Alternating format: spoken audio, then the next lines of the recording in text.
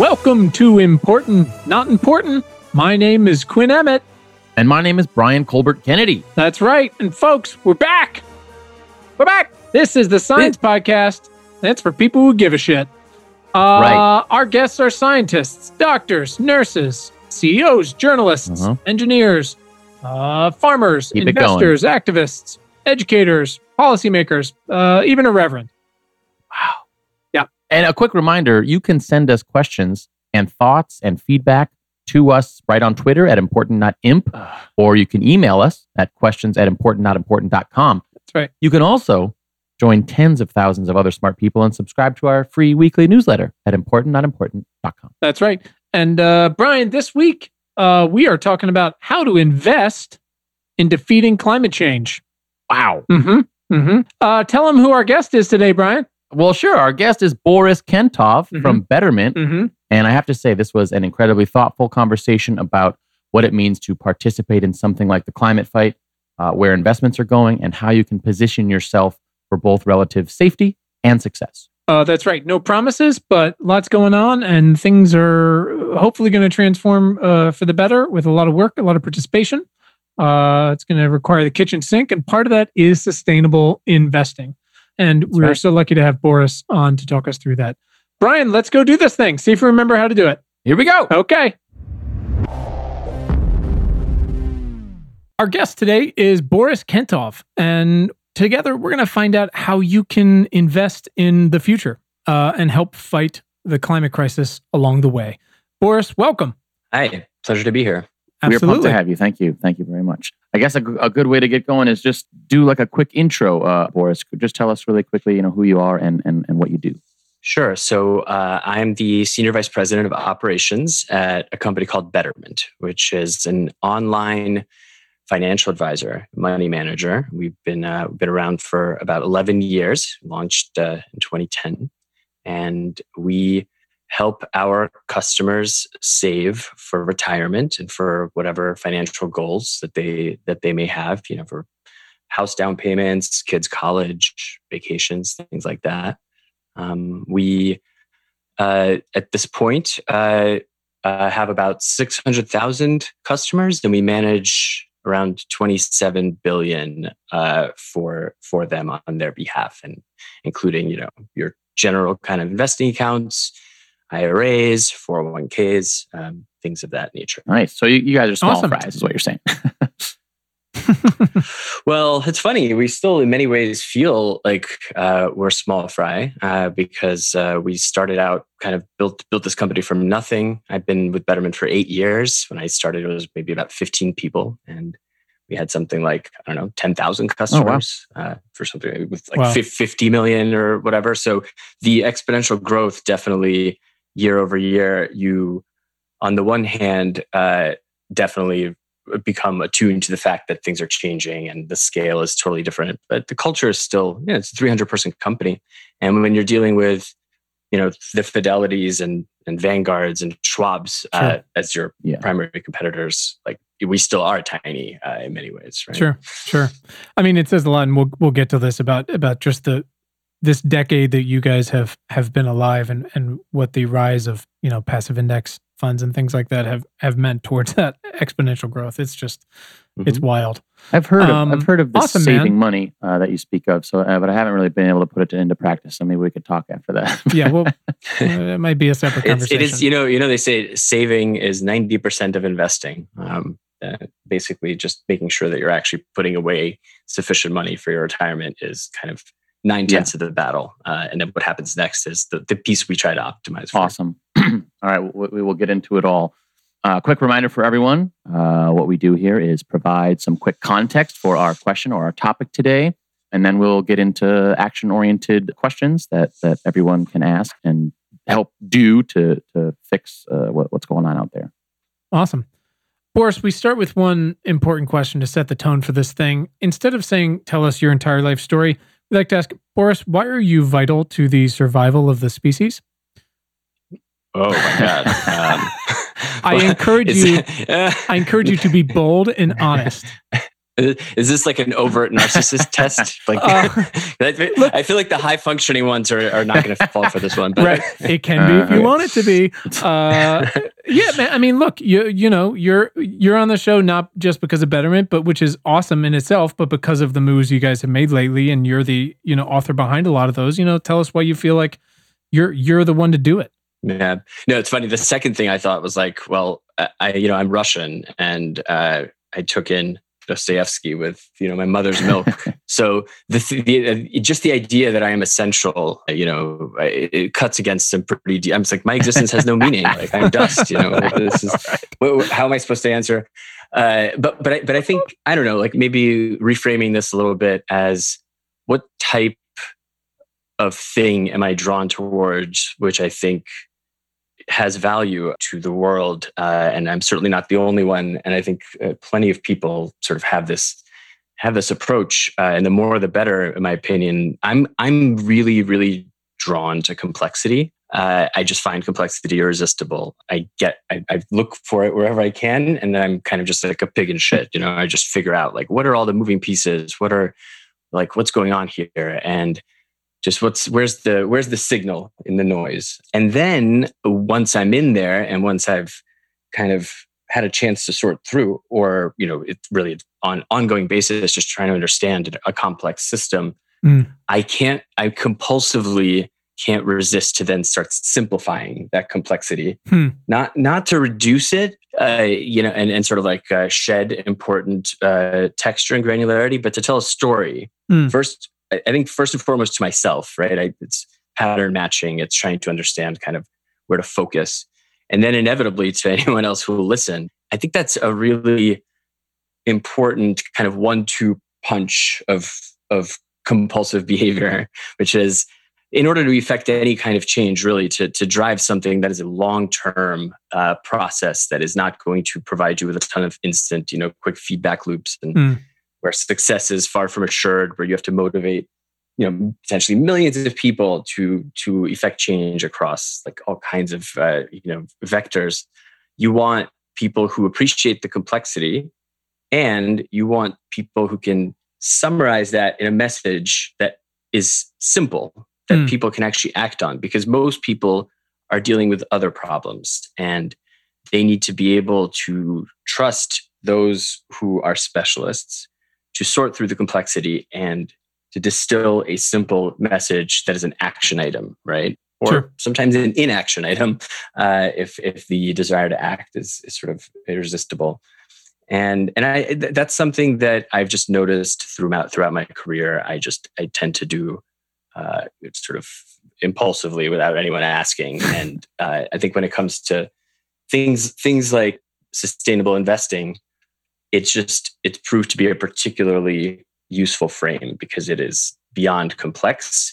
But what we really need is simplicity to get people off the sidelines and actually motivate people to start participating in this. Yeah. And I mean, you can even go further out. It's, and I'm excited to get into it because it seems like you share a lot of my feelings on this, which is, to attack a problem that's as systemic and complicated as something like the climate crisis. Like you said, sustainable investing in itself is inherently very complex and intricate.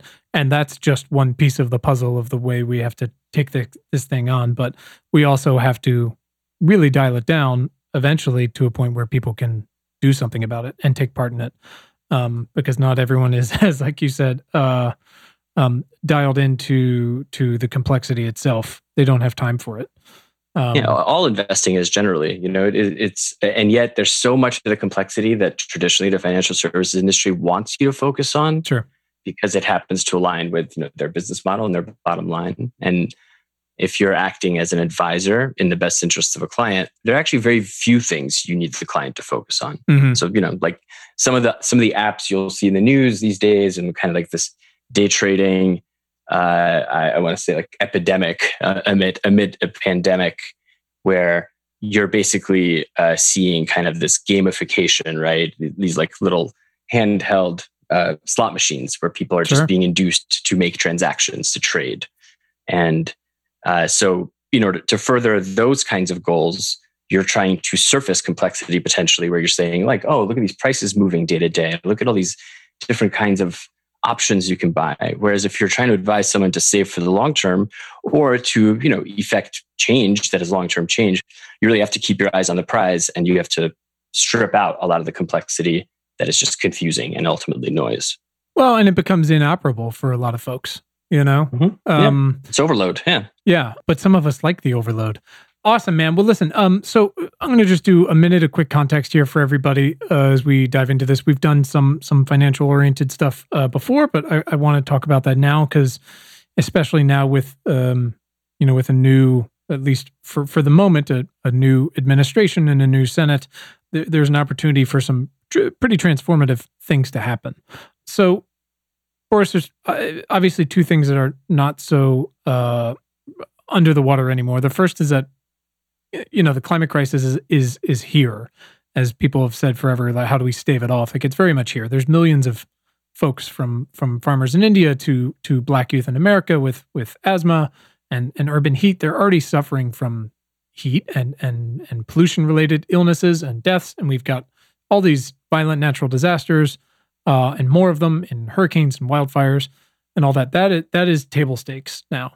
And the second is that because of those things, investing, whether it's for ourselves or our families, our businesses, or on a federal and global level for our infrastructure, it's more intricately tied to the decisions we make as a people and as a species than ever before. There's so many more practical effects, both that we can control and that we can't anymore, that are coming down the pipe. We know more about the planet we live on than ever before. And hopefully just in time, because our runway for anticipating and dealing with volatile change, one way or the other, is very short. There are these current facts on the ground and what we can extrapolate from them. And then there's just a lot of guessing. It's not unlike, speaking of our friend Franklin, it's not unlike being a screenwriter. Your career is completely unpredictable. And I've spent a fair amount of time thinking and reading and writing about this, but it's pretty clear that we increasingly can't rely on the past to guide our present and our future decision making that much anymore. And we don't quite understand the depth and, I guess, the breadth of the climate feedback loops that are already baked in, but we do have to start preparing better and more for the unexpected. And again, that's on every level, from personal to societal. And yet at the same time, we're in such the infancy, and I know you spent some real time talking about this in your post, the infancy of these ESG type funds that are doing well, but there isn't even a global standard that's been agreed to, even informally, for incorporating climate risk into these models, right? So we're at this crossroads, and there's this huge, incredible potential transformation in front of us with maybe some of the biggest markets ever, but there's a lot of reform that needs to go on. And we had a whole conversation with Rebecca Henderson at HKS about needing to rebuild capitalism for a world on fire, as she put it in her book, From the Inside Out. And that also means helping more people participate. It's a great interview, by the way. Thank you, man. Listened recently. Mm-hmm. She's out of control. Just so smart. So pretty thankful to be able pretty to. Funny. She's pretty hilarious. I mean, it's great. I mean, her command over this and her passion for it really, really, really matters, and hopefully will move the needle. And I think it is with a lot of folks. But we also can't just do all these things. We have to make it. And this is part Rebecca and I talked about. You can't just hire diverse people from your company and say you're doing better. Like, you have to help these people. You have to listen to them and listen to their values, but also help them participate in and profit from these markets and what could be a much cleaner and more equitable world. And so that's what I want to focus on today is investing for yourself and your company and your industry in the future, and also fighting this crisis at the same time. So, Boris, you talked about Betterment started back 2008, launched in 2010. Crazy time to start an investment platform. And your founder said, "We started Betterment in 2010 in the wake of the financial crisis to be a place to help people do what's right with their money so they can live better." And I mean, so much has changed, right? Index funds are all the rage. We've got the FANG stocks and companies that are such a part of everyday life. Intel missed the boat on mobile. The power sector got crushed. Tesla was building Model 3s in a tent a couple years ago. You've got the top two equity funds in 2020 by returns are focused on clean energy. A lot of people are prospering, and yet millions haven't been able to participate at all, much less even keep their water on. So I'm curious, despite all the volatility now and what's coming down the pipe, why do you feel like Betterment is better prepared for decade number 2 of your existence? And I guess, is that still the goal for people to live better? And what does that mean? The timing is so interesting, right? Because John Stein, our founder, had, he was working at in the financial service industry. He was a consultant to major banks, and he worked for 3 or 4 years, kind of leading up to the financial crisis. And what he saw was banks that were fundamentally just not aligned with customer interests, right? And this is the story here of kind of him willing this new type of investing into existence was really born out of a very, very close observation of just the way that the business as usual dynamics in the financial service industry just didn't even make a pretense as to, what the customer actually wanted. I mean, we're talking about banks that are just trying to optimize for like more overdraft fees. And he'd be at meetings where, corporate boards, listening to their consultants, wouldn't even bring up the customer's interests even nominally, right? As like a throwaway. They literally were just trying to drive revenues that were clearly zero sum, taking money out of people's pockets, trying to hide fees, trying to jack up the fees that are sort of, in deep disclosure, all sorts of, backdoor revenue streams, creating the kind of like web of services that is it any surprise that none of this is really, built around the customer and what's good for the customer's financial well-being? No, it's not because these are bad people. It's because the system is set up to encourage and incentivize the kind of thinking that just drives along those vectors. So Betterment was really founded to kind of, he saw an opportunity to like actually speak to customers and build trust by effectively restructuring the business model such that we don't make money in ways that people don't understand. So we don't have an incentive to stuff, various fees into things, because we only have one simple fee. We take it small percentage, it's 0.25% that we take on a person's, portfolio, whether they're invested, $1,000 with us or $1 million. It's very transparent. And so when someone's money, someone's wealth effectively, their nest egg grows, we make more money. So that's the kind of alignment that you want, right? If we're just taking a small percentage, we like more money means more revenue for Betterment and a better financial outcome for the customer. It's that simple, right? And that kind of led to a bit of an online revolution. I mean, Betterment created a category which is we call it digital financial advice, because it is the very low fee that traditionally in the industry maybe was 1%, 1.5%. We were able to get it down to 0.25% because we used technology, because it was fundamentally kind of an online app. Because all the various complexities that the financial service industry was trying to sell you weren't really good for you. They just made more money for the financial services players. So once you strip out those incentives, it turns out investing advice is really not that complicated for like 99% of the general public, which is buy index funds, diversify broadly, keep fees low, keep driving fees as low as possible. And, don't react to volatility, don't react to trends. Because our brains, the cognitive biases that we have built in from eons of operating in an environment that resembles nothing like the world we live in today, they're just going to cause us to make the wrong decisions almost every time. And certainly over time, you are just going to trend down to hurting yourself. So people are thinking that they're kind of, trading whizzes because they've made a couple of great decisions in a bull market, but inevitably you wind up, buying high, selling low, rinse, repeat. And the more you do and the more you fiddle, the worse off you are likely to be. And the amount of like research that's out there on this is just staggering, right?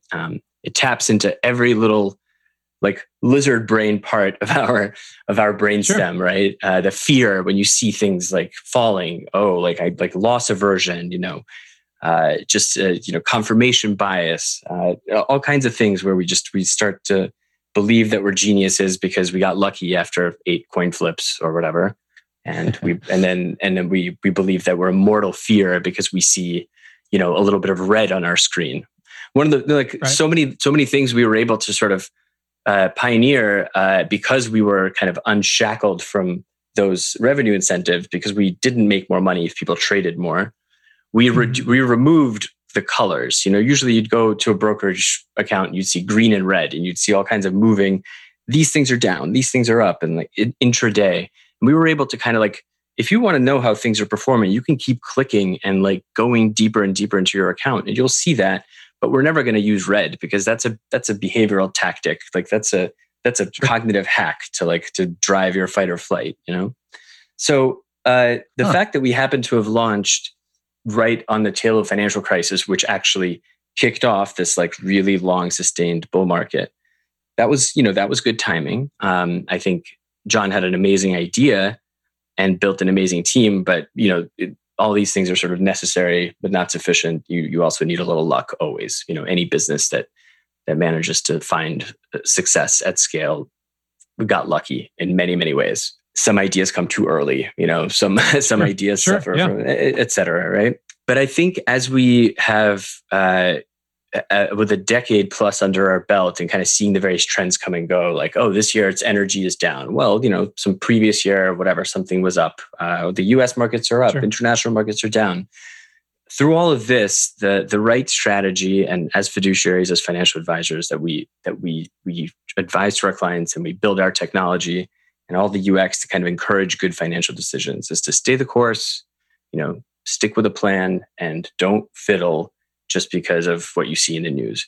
So it's really fun to definitely talk about how Tesla has done and how some particular green energy fund is off to the races. But it's when it comes to like a broad investing solution for retirement, all of this stuff, for better or for worse, is noise, and it can distract people from those goals. But when it comes to something beyond purely returns, when it comes to feeling like you are also leveraging your savings, however great or small, towards something that is, a greater cause, things get more interesting, because you are no longer it's no longer sufficient to just diversify across every single stock, across the globe, every single bond, hold the entire global portfolio, which is effectively what, modern portfolio theory, won a Nobel Prize, suggests is, the best risk-adjusted return to long-term investing. This whole ESG, socially responsible, sustainable, impact, there's all these words. Nobody really quite knows what most people don't know. They do all have technical definitions, but the jargon is part of the problem, right? It's an entirely new landscape, and there are so many lagging indicators around what people think, the trade-offs that are involved, and what people are even seeking. Some people think they're trying to integrate their values and feel like they're a part of the solution, not of the problem. Other people think they're actually chasing alpha. So like, outsized returns. They think, well, by putting a bet, placing a bet on companies that are more, carbon ready, transition prepared, I'm actually going to beat the market. If you ask the average investor who is interested in sustainable investing, well, which is it? Do you want to feel like you're not part of the problem? Do you want to proclaim to the world you're part of the solution? Do you think you're going to make more money this way?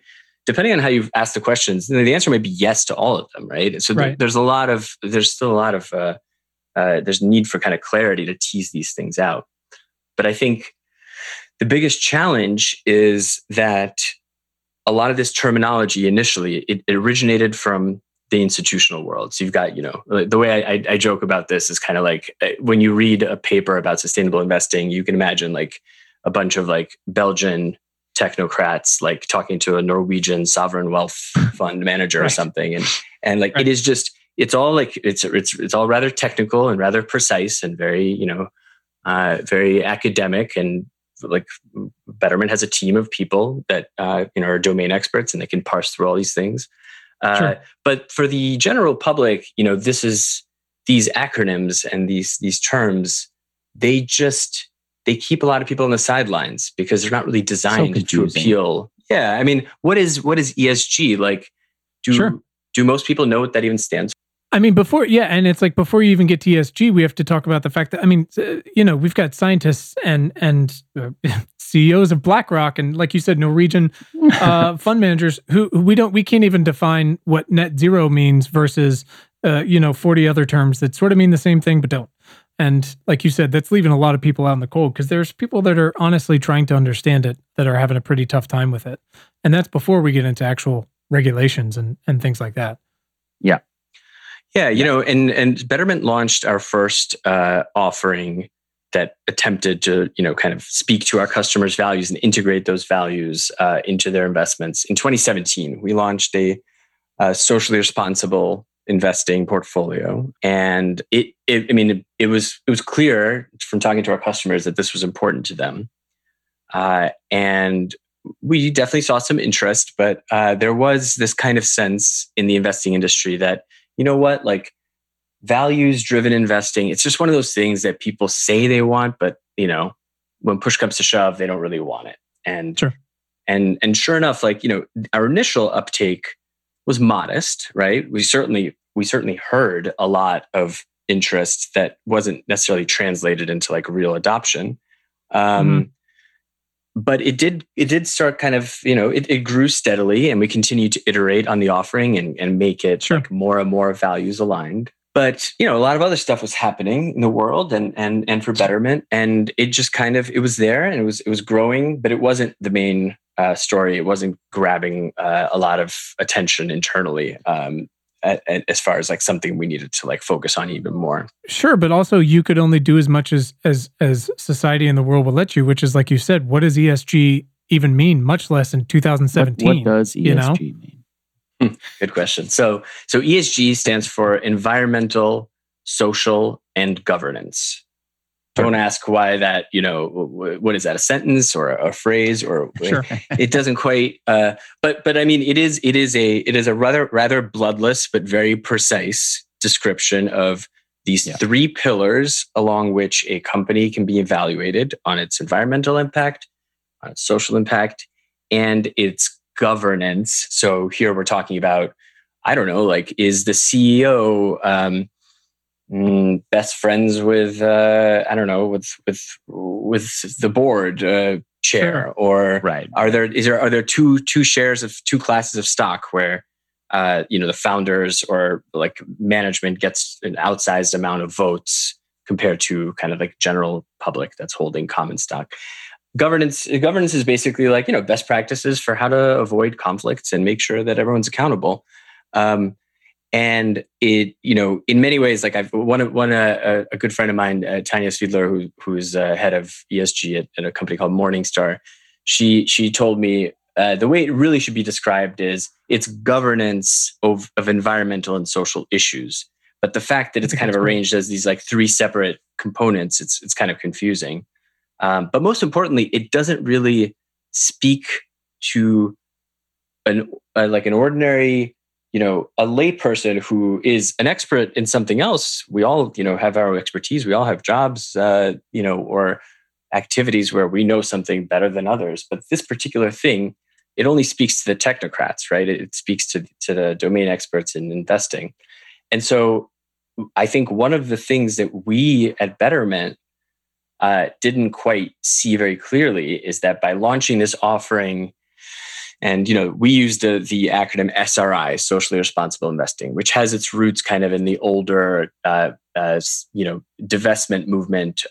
Socially responsible investing was associated with, the South African, the campaign to divest from South Africa, right back in the 80s to battle apartheid. It also it goes even deeper and it talks about some of the kind of religious values-driven investment mandates. So we're talking like kind of the ex-vice strategies, where maybe if you are halal, right, you don't invest in interest-bearing instruments, right, because sure. Islam has prohibitions against that. Or maybe the Mormon community, Christian community at large will will try to shun, alcohol stocks, tobacco stocks, gambling stocks, things like that. So these are kind of, very, strong lineage going back to the 20th century and even earlier in terms of kind of retail investing.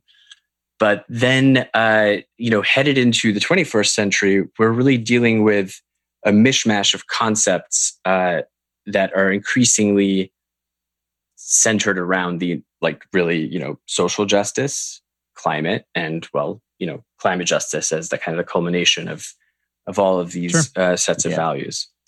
And one of the mistakes that we made, I think, at Betterment is assuming that if we put this thing out there and hey, it does all these things, ESG, the E stands for environment, the S stands for social. And if people aren't responding to that with that crazy sort of, fervor that industry analysts that write breathless pieces, this year is the year of ESG. Millennials love ESG, blah, blah, blah.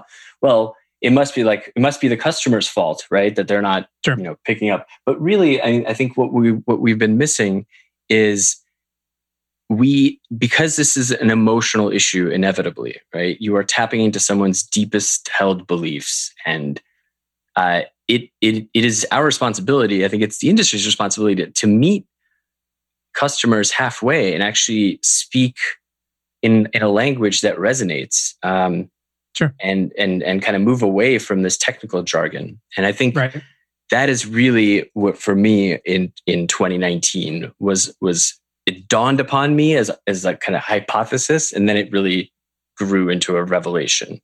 And that's what led to how we approached the problem in 2020. Yeah, for sure. So talk to us about that moment. You went to a protest with one of our very first guests and one of my heroes, Dr. Johnson. Tell us about that. Yeah, well, in 2019, it was pretty hard to ignore what was going on in terms of just public awareness of climate change. Obviously, the people who are involved in this for decades might kind of raise an eyebrow to that. But I think for the general public, it really was kind of a watershed year, right? I remember in the summer, just the entire Amazon was burning, and it was actually in the news. People were paying attention. You had Greta was sailing across the ocean, speaking to the UN. There were things happening on a different scale in terms of public awareness. And that winter, a good friend of mine, Dr. Ayanna Elizabeth Johnson, who was marine biologist, and really, she hates when anyone suggests that she is a climate change scientist, but she's certainly a climate change expert. Because while her PhD is in marine biology, she likes to say the ocean is a pretty big part of the climate. Sure, I'll take her word for it. Seems plausible, right? Yeah, we'll go with it. Yeah, and she invited me to a protest in DC. Something called Fire Drill Fridays, which was a partnership between Jane Fonda and Greenpeace and a bunch of other folks to effectively just march on the Capitol every Friday, every week, and draw attention to climate change and call for action.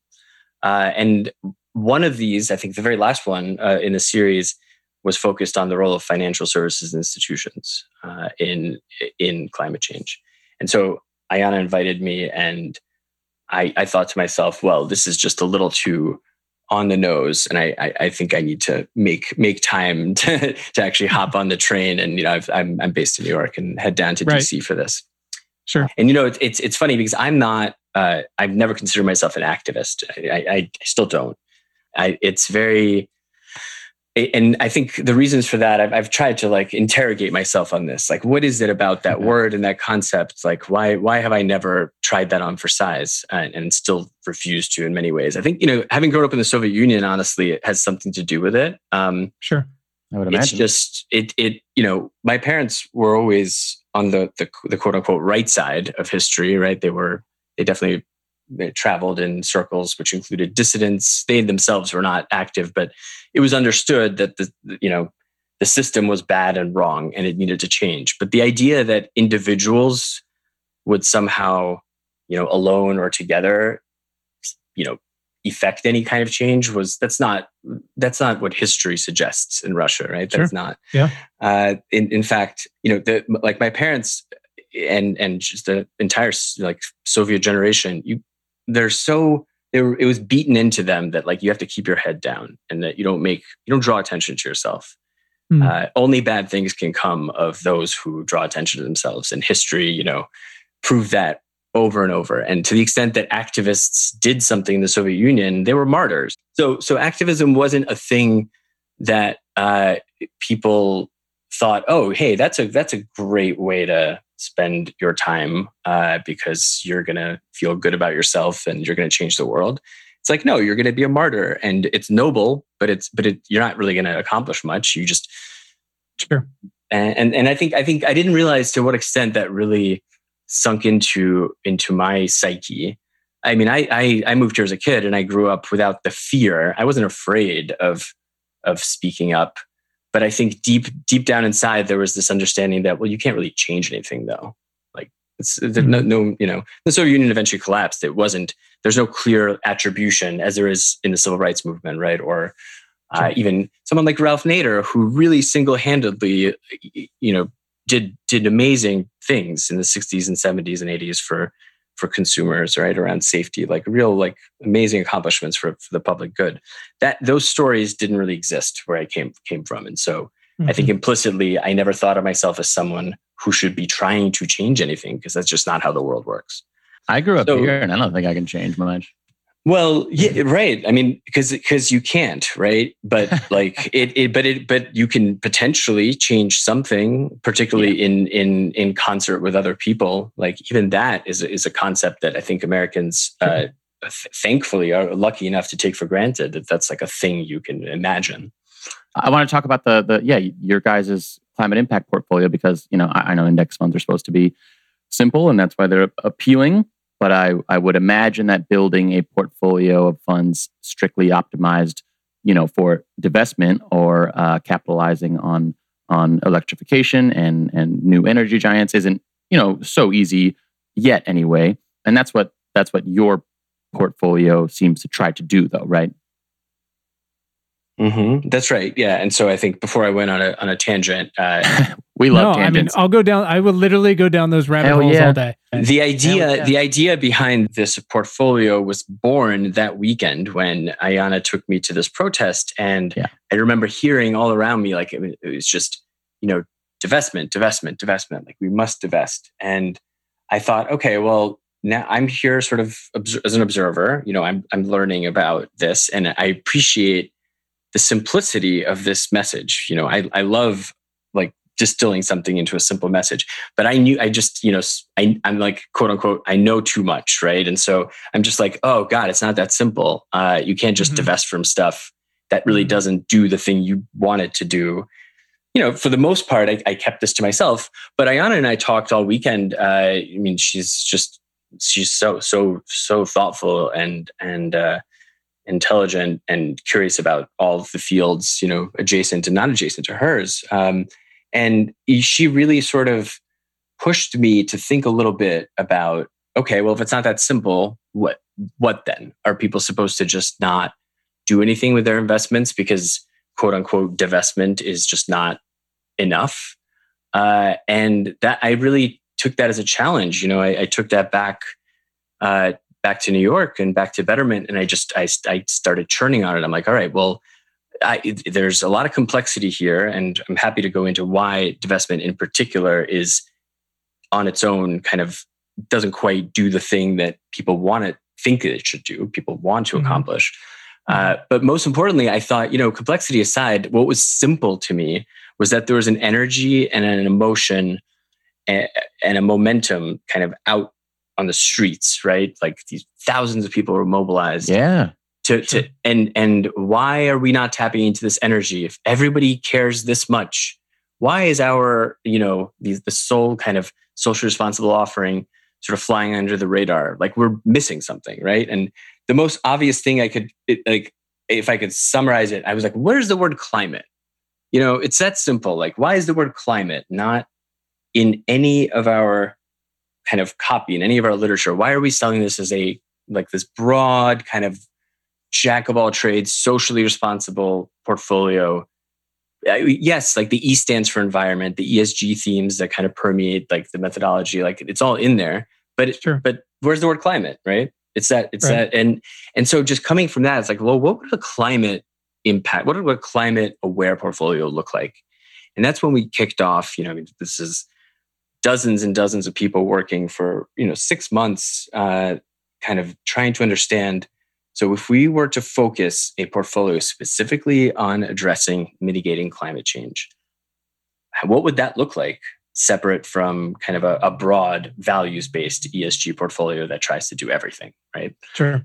Because you can imagine, right? There's a company out there, like, so definitely addressing, systemic discrimination, like, inequity with respect to, marginalized groups, whether it be sexism, racism, like those are all things that investments can also address. And we do have a social impact portfolio that focuses on that. But, Exxon has 3 women on its board, right? Sure. If you're screening for certain kinds of attributes, there ultimately are going to be trade-offs between which of these pillars, the environmental, the social, the governance, which do you care about most? And I could tell that for some people, well, a lot of people, I would wager, I think the climate crisis is a single issue type of thing where it's like, this is the thing I care about most, and I will respond to this. And so, so we kind of set upon this, research and development journey where we thought, so what would a climate specific portfolio look like? And we found a lot of really interesting things, and we kind of dug into this space, and what we realized is the more we learn, the less certainty there is as far as what the right approaches are, because now you have to interrogate not only what customers want and what they respond to, but what is actually going to meaningfully and in good faith address, actually drive the kind of change that these customers are telling us they want to accomplish. And still dealing with, and still operating from a table stakes where, like we said, the vernacular and the lack of rigor and transparency around measurement and these risks. Again, from ESG to TCFD, you're operating on a level where those still aren't established, but you're still trying to build something that does the right thing. Yeah, absolutely. And the simplicity of divestment, right, is it's just you're faced with this absolutely, terrifying, intractable problem. People feel powerless to stop it, right? And divestment is satisfying and simple. It's like, well, I'm just going to knock these things out or not buy them in the first place, right? Right. Unfortunately, the way that capital allocation works, and this is the real insight here, right? Is that as you're a retail investor, if you're saving for retirement and in your 401k, putting away whatever you can, you are a part of the capital allocation system, right? Your money is being invested in equities, in fixed income, and it is being channeled as part of the general capital allocation flows of the world, right? So you are participating in that system, and in order to ensure financial security for yourself, you should be, because that is how we do this in the system that we live in, right? For better or for worse. Yeah. And while you are participating in that allocation of capital, you might as well apply your preferences as to how that capital should be allocated. Sure. And the challenge with divestment is it tends to be very easy to the term greenwashing is thrown around a lot, right? And I think it means, I don't know, what does it mean to you guys? Like, what do you think of when you hear that term? Well, I mean, I'm sure I've got my super biased, judgmental answer about it. Brian, do you want to talk about what it means to you? I was hoping that you would, and then I would go same. Great. I mean, greenwashing. I mean, again, this is one of those rabbit holes I can keep going down. I mean, we can talk about greenwashing for the sake of companies saying they're net zero, but not talking about how they're going to deal with Scope 3 emissions. But we can also talk about greenwashing from the effect of, Twitter allowing ads, from fossil fuel companies that explicitly how to put this, do not tell the truth, and the journalism that has cropped up to investigate that and discover that as best as it can. It's an industry. I mean, it's greenwashing has effectively been happening since. I mean, there's been versions of greenwashing forever, right? From the cigarette companies to the car companies to utilities not taking credit for their power lines starting wildfires. But yeah, like I said, it's both broad and pretty damning, but it is one of the bigger issues I think we're contending with, whether it's deliberate or, a polished PowerPoint. It's massively influential. It's a fancy term for misrepresentation. I feel like that term absolutely. is sort of new to me, but it sounds like it's just the same bullshit that's been happening forever. And the challenge with that is, there's a powerful incentive, a temptation to omit to the point of misrepresenting when the real thing to explain is hard, right? So you can talk about greenwashing where done in bad faith, where people are just like legit, like, hiding the ball, right? Or you can, but on the other side of the spectrum is, if you're trying to explain to a retail investor how this portfolio or some product you're offering them does the thing they want it to do, it's really simple to just kind of like, you know what? Like Exxon gone, right? Like, right. Whatever, Conoco gone, like all those bad companies that you see like on the gas stations, all those logos, they are not in your portfolio. Here you go. You have a environmentally conscious portfolio. Now pay me my fees, please. And right? for a lot of folks, that actually does on a very superficial level, like check their box. Right. But I think most people who come to investment managers, to financial services companies for and tell them that climate matters to them, I think they want more than that. I think they want more than just kind of that sense of satisfaction. Right. Well, and that's what I love about your blog post is you were very explicit about like, this isn't going to get it done. Like the thing that you think is divestment, and this is why, and this is also how we're approaching it. Yeah. I think because I think greenwashing on its like in its least kind of in its most generous form is just an unwillingness to tackle the complexity and the sort of nascent stage of all of this methodology in this entire sustainable investing ecosystem. And I came into this with, I think the kind of humility that befits a novice. And like, the more I learn, the more humble I feel like I become, because it's just, if you are out there selling certainty, then you are just you're inevitably going to engage in some form of greenwashing, right? There are no easy answers. And I think the only way to both give customers a sense that their values are being represented and also like not misrepresent that is to cop to that complexity and say, look, we're not done here. This is a process, right? Just like addressing climate change is a many year, multi-decade process. Sure. So I think we'll be, investing aligned with your values. I don't think it'll take decades, but I do think it'll take years. Right. But it is also, like you said, important to just, and I appreciate that again, in your blog post and the way you've talked about it. And obviously third-party press is going to take it the way it is, but it's important to be as transparent as you can about both the strategy and the machinations of how these things work, because people invest with some people come to it with excitement, and some people come to it with outside expectations. Certainly after the past 10 years, it seems like it's literally anybody can make money doing it. But there's also fears depending on how you were brought up to manage money or what your economic situation might have been, and there's risk. And so while obviously there's more ways for people to invest in their values now, and that's going to become more definitive as we go along and define some of these things. And there's more ways to participate in huge growth opportunities. We've also never seen, and this is something I'm curious about how you guys carry forward. And obviously, you're not just going to set this portfolio up and pick a couple funds and leave it. There's really never been practical risks like what we're looking at. Some companies are going to be more exposed than others, but risks to physical assets across the board, across the country, are real. I mean, you look at what FEMA flood maps are doing to rewrite insurance exposure in the Midwest, right? Or fixed income and mortgage-backed securities. It's a whole new world with something like sea level rise. And we've got all this incredible earth science data, and it's open source and it's almost live. And so it's interesting because I'm keep trying to exercise this muscle of holding things in two different things in my hands, which is there are companies that must be terrified because they're very exposed and they don't know how to deal with Scope 3 emissions.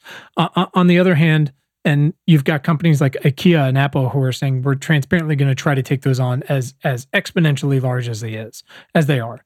But there's also probably some banks and asset managers who are sincerely, trying to figure out how do we lead and revolutionize credit underwriting and risk management, right? How are we going to use all this new data to stress test climate impacts and trying to get ahead on the bonds and the green financing? And I know you guys included that as a platform in the portfolio, but these risks, again, they're in every direction. I wrote this post called "What are you exposed to?" and it's so much more complicated than it's ever been. Microchips are in short supply, so SOX is great, but EVs haven't even taken off yet. You got copper and cobalt's going crazy. But on the other hand, the U.S. is almost completely dependent on China's clean energy supply chain for both EVs and solar panels, much less other rare earth minerals. It's going to take a lot to be proactive and be transparent with folks, as much as you guys are try to automate these things for people to say, like, look, we're going to track these practical risks and these developments, and we're going to incorporate them into the portfolio because you can't just divest from Exxon. Yeah, and I think one of the things that we tried to sort of the primary balancing act for us is to recognize that, well, divestment, I do think it has a place in a climate portfolio. I think it speaks to that energy and that momentum that is, I think activism, the more I kind of appreciate like what is the value and the role of like the voice in the streets, it's to change the laws, right? It is ultimately to build public support around legislative reforms. Because as long as certain activities are legal and profitable, then capital will flow to them inevitably. And in fact, the more you divest from a legal and profitable activity, the higher the returns for the people that remain willing to invest, right? So it's this kind of, it's this iron logic of capital allocation where, like, increasing the cost of capital for a legal profitable activity means increasing the expected return for a financier that's still willing to do it. So it kind of, there's like self-correcting mechanism that the market has where, like, the more you push away, the more profitable it is to actually finance. And therefore, why does it matter still to cry divest at a protest? Because, well, in order to break that cycle, you have to make those activities not legal, not profitable. Sure. You could do that through laws, right? You won't be able to do that with your investment account, especially because no one will hear, when a university or a sovereign wealth fund or like Bill Gates says, like, I'm divesting, that actually it continues a conversation that amplifies a signal in public discourse, which does lay the groundwork for legislation. But you in your brokerage account saying, well, I'm not going to buy these stocks, nobody's going to, like, that signal doesn't travel anywhere. And it feels good, but exactly. And but I think we're convinced that, like, you should feel good about your portfolio. By the way, right? You should feel good about what you're doing with your money. But I think people want more than that, and I think that the challenge is that the more than that, the more sophisticated kind of methodology that recognizes that every company in the global economy has a carbon footprint, and that we need to score companies based on how they're managing that footprint. And that needs to be done relative to their peers in the space. So, if you're, an operator, a mall operator, well, there are mall operators out there that are intentionally sort of like managing their carbon footprint to be the best in class, right? If you are diversifying across, every industry, whether it be, like aerospace or tech or commercial real estate, there's a leader in every sector that is doing the best in the context of what that business activity generates, right? And so overweighting those leaders and steering capital towards them, underweighting those that are lagging, and potentially excluding entirely those that are like just laggards irredeemably. That is a methodology that actually addresses the entire global economy, right? Because what we really care about is actual emissions across every single industry, not potential future emissions in the form of fossil fuel reserves, right? That's a blunt tool to say we're just not going to invest in anything that owns a giant pool of like petroleum. Sure. But like, what about the people that are already burning it? And and so trying to combine those two approaches into a single portfolio and say like some of your funds will be steered towards a divestment approach via these index funds, and some of it will be sent towards kind of a carbon footprint approach, which might include energy companies that are part of the transition, right? That they are actively diversifying into renewable fuels, that have set a course that like we are. We're diversifying out of these legacy kind of fossil fuel businesses and towards renewables. But that kind of transition takes time, and you want to reward the management teams that have taken a big risk, that have won an internal battle. Believe me, like it's always a battle, and it's a fragile victory. You want to make sure that those kinds of leaders are rewarded. And so that kind of approach obviously is not internally consistent at a very superficial level but we just kicked all these companies out, by divesting from them, right? Right. So how do you reconcile that? Well, the way you reconcile it is you say, you know what, like this approach is evolving. Like we're trying to speak to both of these methodologies. We believe that you should be sending a vote for this approach as well as this approach. And by way of investing through index funds, you are voting because you're pooling your dollars with other investors. And when the financial services industry and the industries that are invested to whom the fund managers steer capital, when they see those numbers go up, that suddenly now your signal is being heard. Even if it's $100, it's being pooled along with everyone else. And that's a signal that suddenly reaches its audience, right? Sure. And it's interesting. I think you can also, and I come back to what you're saying, like you should feel good about your portfolio and talking about sort of this transformational change that's happening and going to happen. You can also reverse engineer that in the sense that,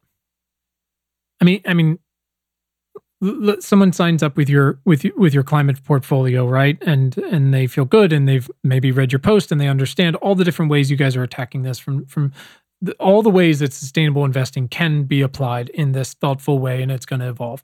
But also helping them feel good is to understand that.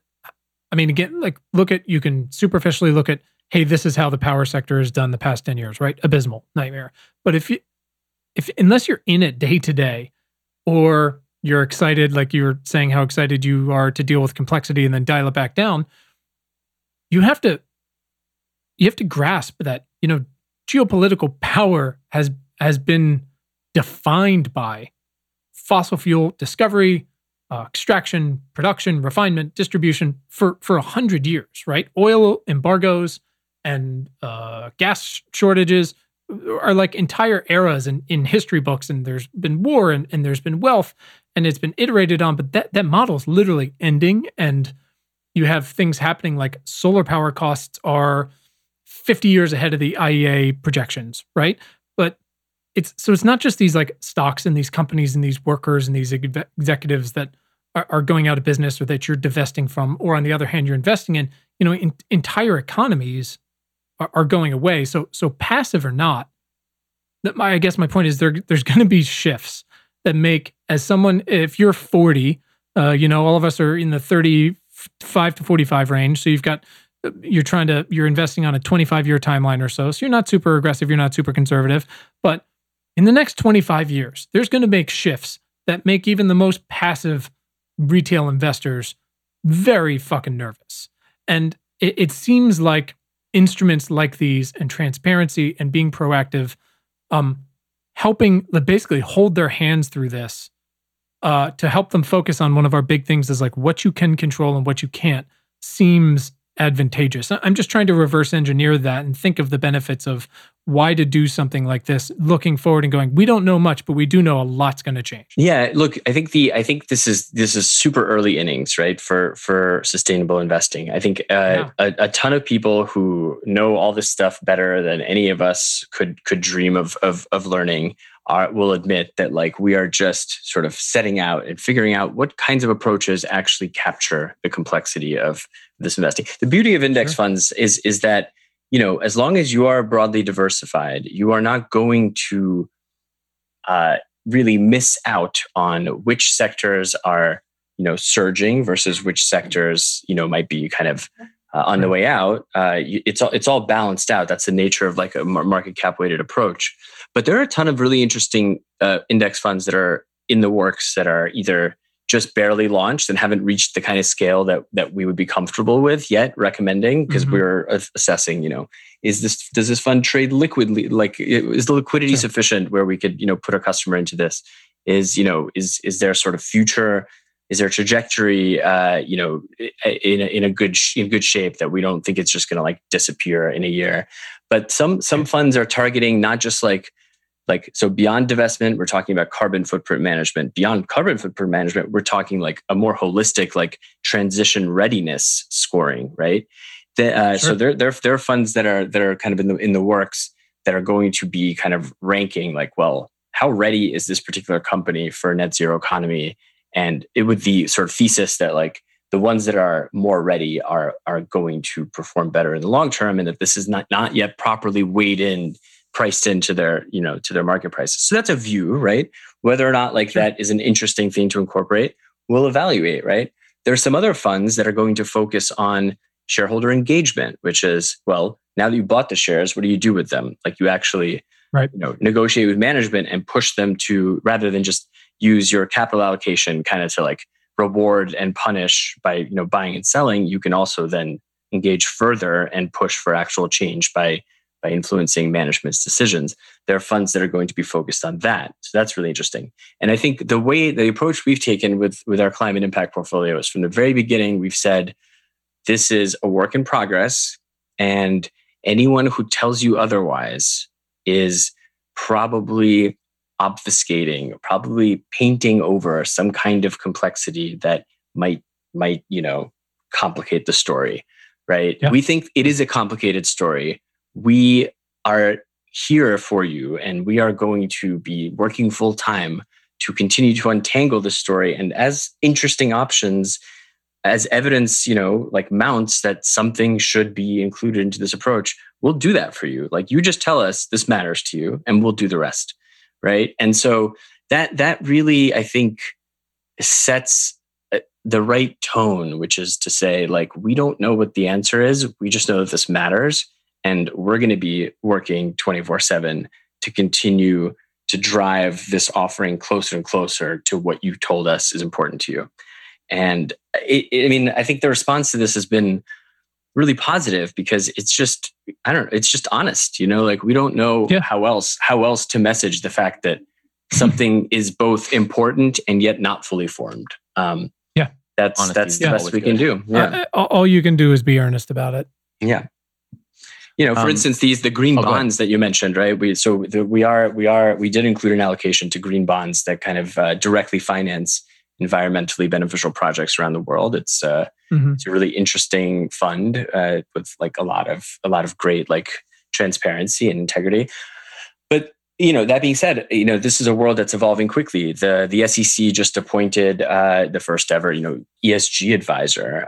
There are going to be new standards coming out that are going to be applied to the industry. And like, what constitutes a green bond? What constitutes like, you know, a good ESG score? All this stuff is going to evolve, and we're paying attention very closely. So as more data becomes available, and some, you know, decision that we made, we might want to revisit, or some entirely new thing becomes available, we're going to be sensitive to that, and we'll be doing that on our clients' behalf. That's our proposition, right? That nobody knows, and we certainly don't, exactly where this goes, but we'll keep adjusting along the way. That's all you can do. I love this. I'm gonna delete my Acorns app off my phone and switch to Betterment as soon as this conversation is over. Hell yes. I love Acorns. Great company, by the way. Yeah. Oh, good. Of course, I have no idea what I'm doing. Brian, sort of take us home to the last third of this. Yes, our the whole reason we do this, our action steps. So Boris, as we get into them, I'd like to just quickly talk about your background and role. We have plenty of scientists and policymakers in our community, investors and CEOs and farmers and astronauts. But there's also probably some folks who are still trying to find their way into the climate fight. You got a JD, and then you were a computer engineer for a few years before joining Betterment, and you're the SVP of operations, right? Mm-hmm. Yeah. Is it typical that you'd be the person to write about the quantitative methodology behind your company's experimental new climate portfolio? No, I guess not. But then again, startups kind of exist to create atypical outcomes. I think I've been very fortunate to really pursue kind of what my personal passions are in light of, I think, what our customers want. And I was a tax lawyer for a few years out of law school, and so I worked on Betterment's tax efficiency products for years. We have all kinds of automated services, tax loss harvesting, et cetera, things that really kind of try to squeeze out as much return for our customers while sticking to our, broadly kind of diversified portfolio strategies. I think I was fortunate enough that my interests kind of aligned with where it seemed like our customers were asking us to go. I was a computer science major coming out of college and was a software engineer for a few years before law school. I mean, I think it's just these days, right? It's all done with computers nowadays, I think is the expression. Right. And so that was just a helpful foundation to. I haven't written a line of code in, I don't know, a decade, but I know how it works. So I know what it can do and what it can't do, generally speaking. And then, being a lawyer for a while and being able to kind of like parse through really dense regulations. Well, a lot of our business is heavily regulated, and trying to understand where the rules are, why they exist, how we structure our offerings in a way that are aligned with the policy behind securities regulation. That was obviously a big plus. And now as things are emerging in this nascent space where it's not so much that there are laws, but there are principles, right? And the law is just kind of an expression of, I guess, natural law, right? Is like there are things that, an average person with an average knowledge of the legal system who, never went close to law school, which is good for them, right? Because they could avoid some serious student loan debt. Different conversation. They understand, right, intuitively that, well, you're not supposed to misrepresent something. You shouldn't, point to, you shouldn't say 2 + 2 = 5, right? And hide your work. Like, and that's not, you don't need laws for people to like appreciate that. Don't do that, right? And so I think kind of as these principles around ESG start coalescing into actual written guidance, like real regulations, it'll be a really interesting time, I think, certainly for me personally, to kind of apply whatever I've learned over the years, and also to leverage that and channel it into technology. I think technology, for good reason, as it gets a bad rap these days, because in many instances, it's not used towards, a customer's well-being. It's not used towards the general public's interest. It's certainly not necessarily used towards kind of like in the interest of the planet, but it can be.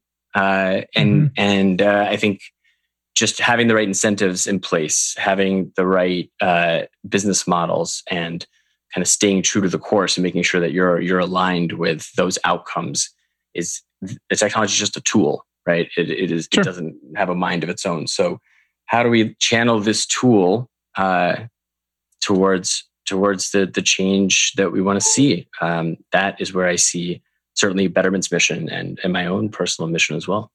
I love that. I mean, thanks. We're just always, again, we've got all these incredible people that listen and read our stuff, but there's always folks coming up in finance or law or engineering or liberal arts like me, trying to figure out how to, they're trying to figure out how to operate inside or outside the box to participate and drive this transformation or, drive infectious disease planning or biotech or whatever it might be. So it's always so helpful to hear people think about how they got to where they are and where they're going. All right, Brian, finish this thing up. Let's get Boris out of here. All right. Boris, we always like to, like I said, get into and finish with our action steps. Yeah.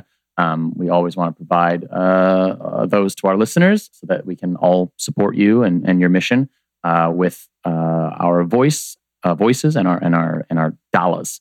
So let's get into that. Starting with voice. What are big, actionable, and specific questions that we should all be asking of our representatives to help support your mission? Well, boy, I have a lot of really, really very industry specific and technical thoughts on this.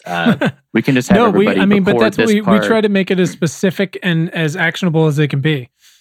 I think what's really interesting, what's an area for there's room here for real public advocacy is I mentioned that kind of the step that is involved in that's kind of fundamental to index fund investing is that once you have selected kind of a fund manager that is managing according to your values and according to that mandate, that fund manager then holds the right to vote your shares on your behalf. And there's some really interesting things around that system where kind of the big fund giants that are, the Vanguards, BlackRocks of the world, they historically have not approached this voting duty as one of material importance, right? This is kind of like housekeeping. It's just something that an index fund manager doesn't think twice about.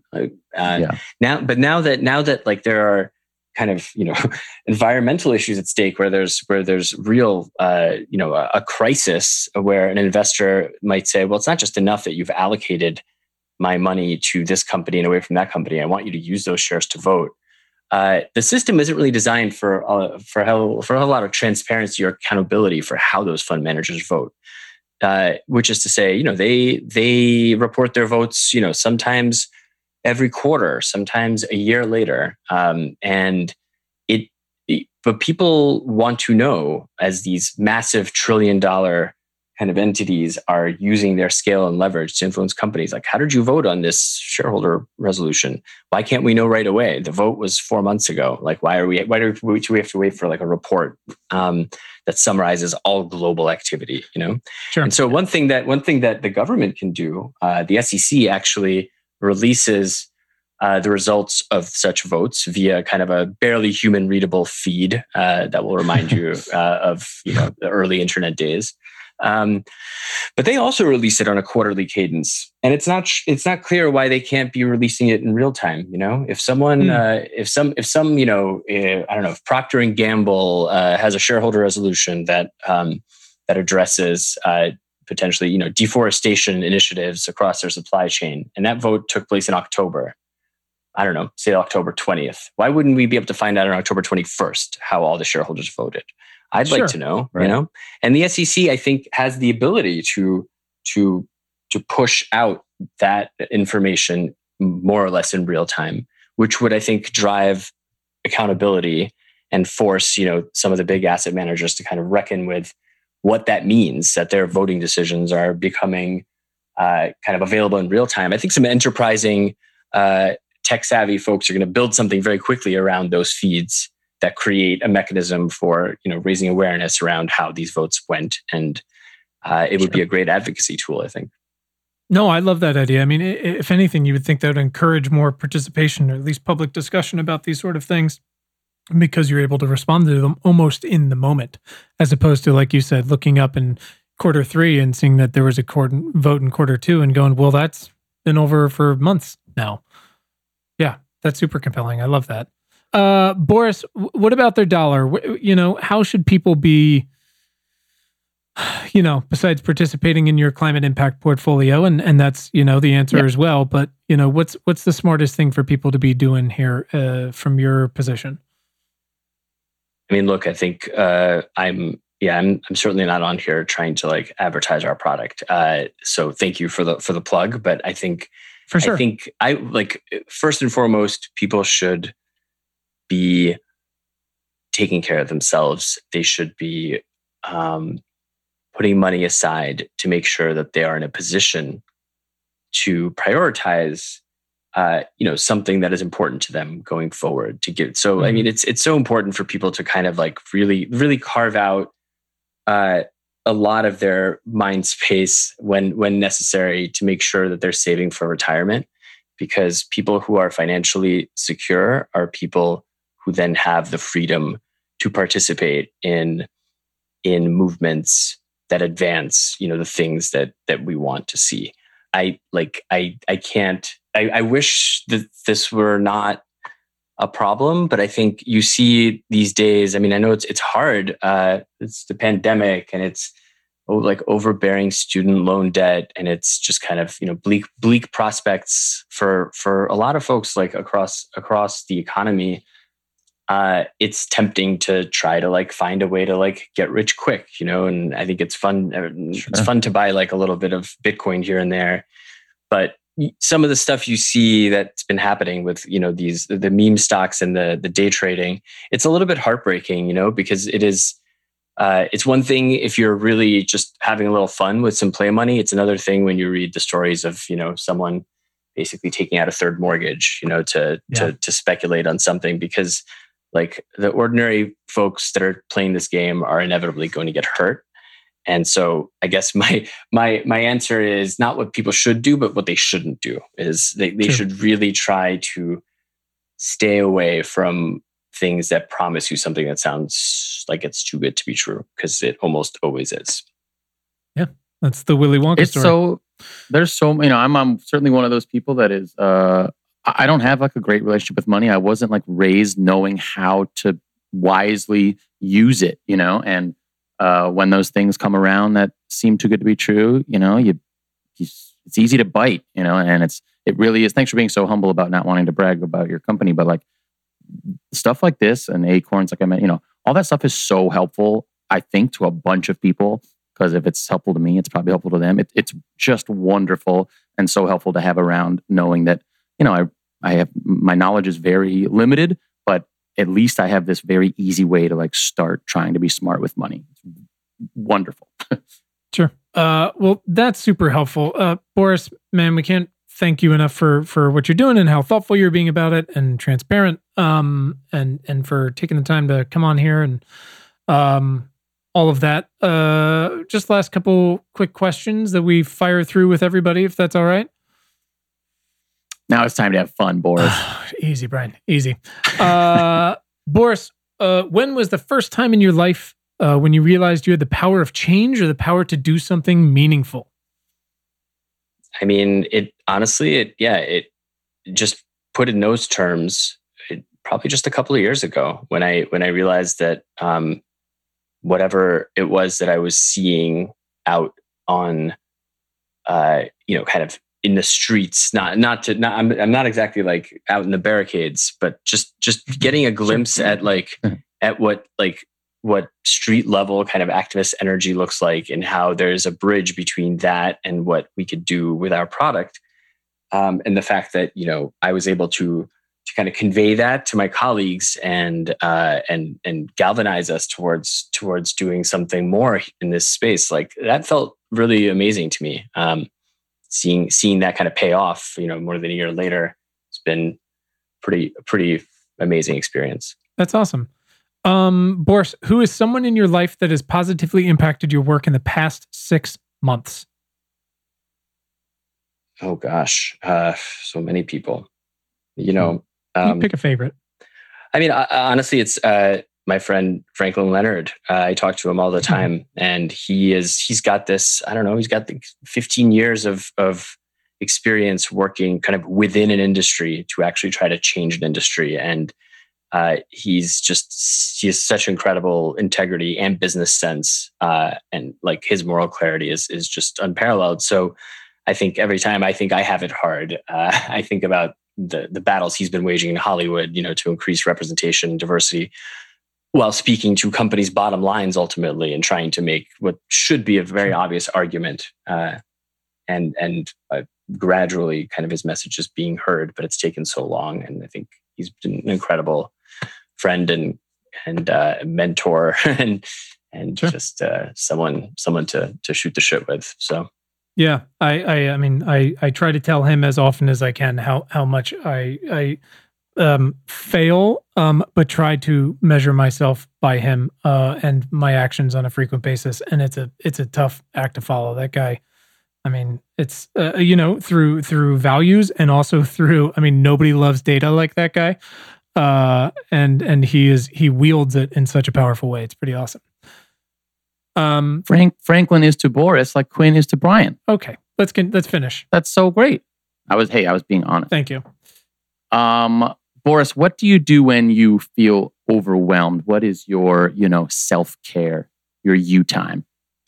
I've been really into gardening these days. Honestly, I've got a terrace, and I just I don't know. I grow like sunflowers and tomatoes in the summer, and I just start kind of manicuring and picking leaves off of things when I feel like anxious and need to sort of center myself. I just go out and start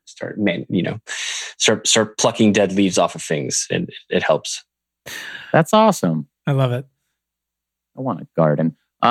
Boris, what's a book that you've read, this year or maybe in the past year, that's opened your mind to a new topic that you hadn't considered before, or that's changed your thinking in some way? We have a really great big list of recommendations from past guests. Well, honestly, it's going back to my friend Ayana. She edited an anthology called All We Can Save, which is a collection of essays. Yeah, I mean, I read that book sort of cover to cover a few months ago when it came out, and it was just so refreshing to. Sometimes you start out as reading something like from a friend, like thinking, well, at the very least, I'll be doing them a nice favor. But like 2 pages in, I'm like, no, I'm like the favor. She's the one doing us a favor, right? Yeah, it was so helpful to kind of hear such diverse perspectives on the climate change problem, the crisis, and how much amazing thinking has been happening across literally every discipline. By women who I think are just, I don't know, the names in there I'm sure are all going to become, many of them are going to become very well-known people as we advance. That's the goal. All right, Boris, where can our listeners follow you and Betterment online? Betterment.com, easy, double T. Mm-hmm. And I'm on Twitter, and my handle is at Awesome Boris, one word. Awesome Boris. Awesome Boris. Well, listen, Boris, can't thank you enough, man, for your time and everything you're doing, and look forward to watching you guys help try to move the needle in the way that you can.